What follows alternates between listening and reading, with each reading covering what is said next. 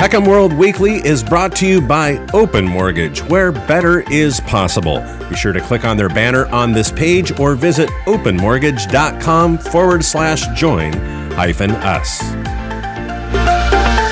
Why do so many Depression-era seniors still have a mortgage? 3 reasons to reconsider retiring in 2022. House rich but cash poor? A reverse mortgage could be your tax-smart salvation. These are your top reverse mortgage news stories for the week of December 13th. You are listening to Heckham World Weekly, the nation's only weekly podcast for the reverse mortgage professional. Welcome back, and thank you for joining us, folks. We have hit a milestone. Today is the 700th episode of Heckham World Weekly. That means I have been producing and writing this show for 13 plus years. So I have a favor to ask for you, our loyal listeners. If you can email me, Shannon at reversefocus.com, and just let me know how many years you've been listening, and we'll be sure to share those results in our upcoming podcast. Now on to our first story. Why do so many Depression-era seniors still have a mortgage? While this particular column comes from a New Zealand online publication, it does have some parallels to us here in the States. It asks, why do over 70s still have a mortgage? A number crunch by a credit reporting agency, Centrix, brought up a truly remarkable statistic. Credit agencies compile credit reports on everyone using data passed to them by the likes of banks and power companies, giving them insights into our collective money lives. Centrix found that 8% of people in the silent generation, that's those age 76 or over, still have mortgages.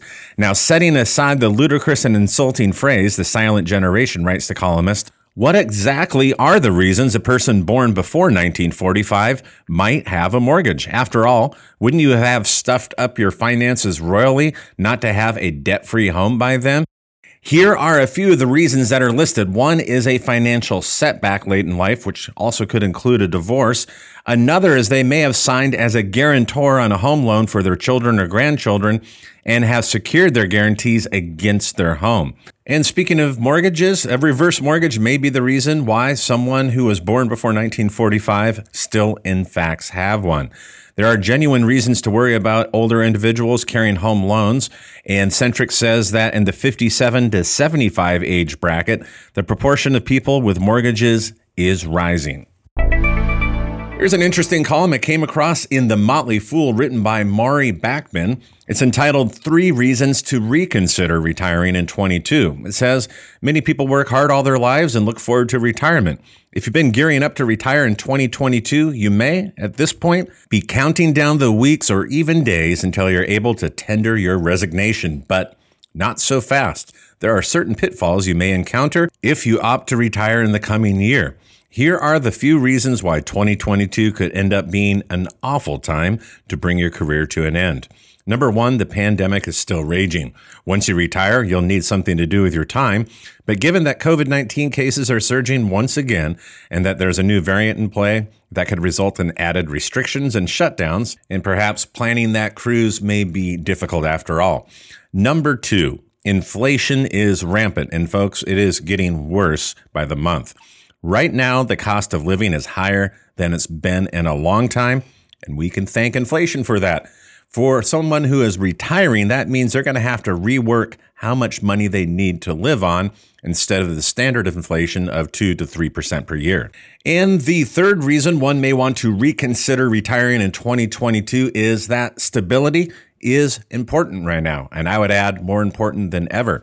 The past 2 years, writes Backman, have been difficult ones, even if you didn't lose your job or get diagnosed with COVID-19. And so at this point, you may want to stick to it, meaning keep working until things settle down with regard to not just the pandemic, but also the economy.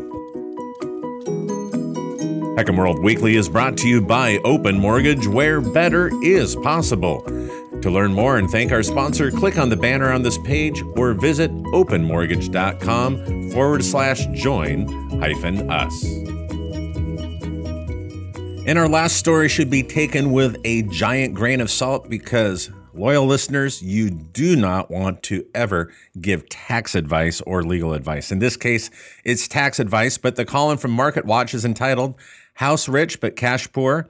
A reverse mortgage could be your tax-smart salvation, written by Bill Bischoff. He says for seniors that want to tap into the equity of their home, reverse mortgages are an option.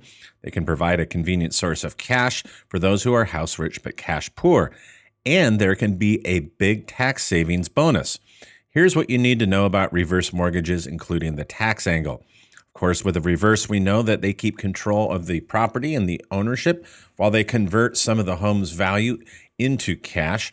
In contrast, if you sell your residence to free up cash, it could involve an unwanted relocation and also big income tax consequences if the home has appreciated substantially. The columnist also wisely points out that oftentimes seniors may not qualify for a conventional or forward loan, as we call it, due to income ratios, but they may be able to qualify for a reverse. However, as with any major borrowing transaction, it's important to find a good interest rate and acceptable upfront charge. These days, most reverse mortgages are home equity conversion mortgages, or HECMs, which are federally insured. Now, one unwelcome side effect of owning a hugely appreciated home, writes Bischoff, is the fact that selling the property to raise cash can trigger a taxable gain well in excess of the federal home sale gain exclusion break, and that is up to $500,000 for joint filing couples and up to $250,000 for unmarried or single individuals. Not to be forgotten, there are also state income taxes to be considered for many older homeowners, but he says stepped-up basis comes to the rescue. If you continue to own your residence, he writes, until you or your spouse passes away, the result could be greatly reduced or maybe even completely eliminated federal income tax bill when the property is eventually sold.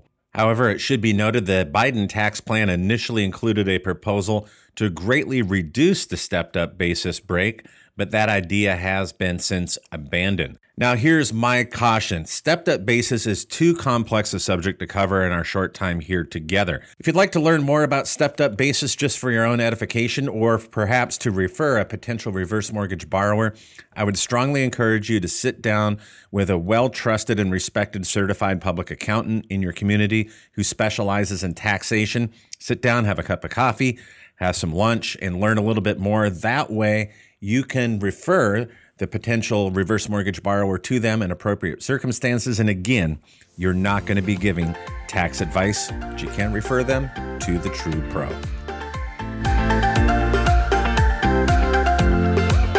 And that concludes our 700th episode of HECM World Weekly. We wish to thank each and every one of you for joining us as loyal listeners. Don't forget, you can also listen and subscribe to this podcast on iTunes. If you're not there already, be sure to go to HECMWorld.com. That's where you can find our latest breaking video commentary and analysis, blog articles, and our monthly Top 100 HECM Lenders Report.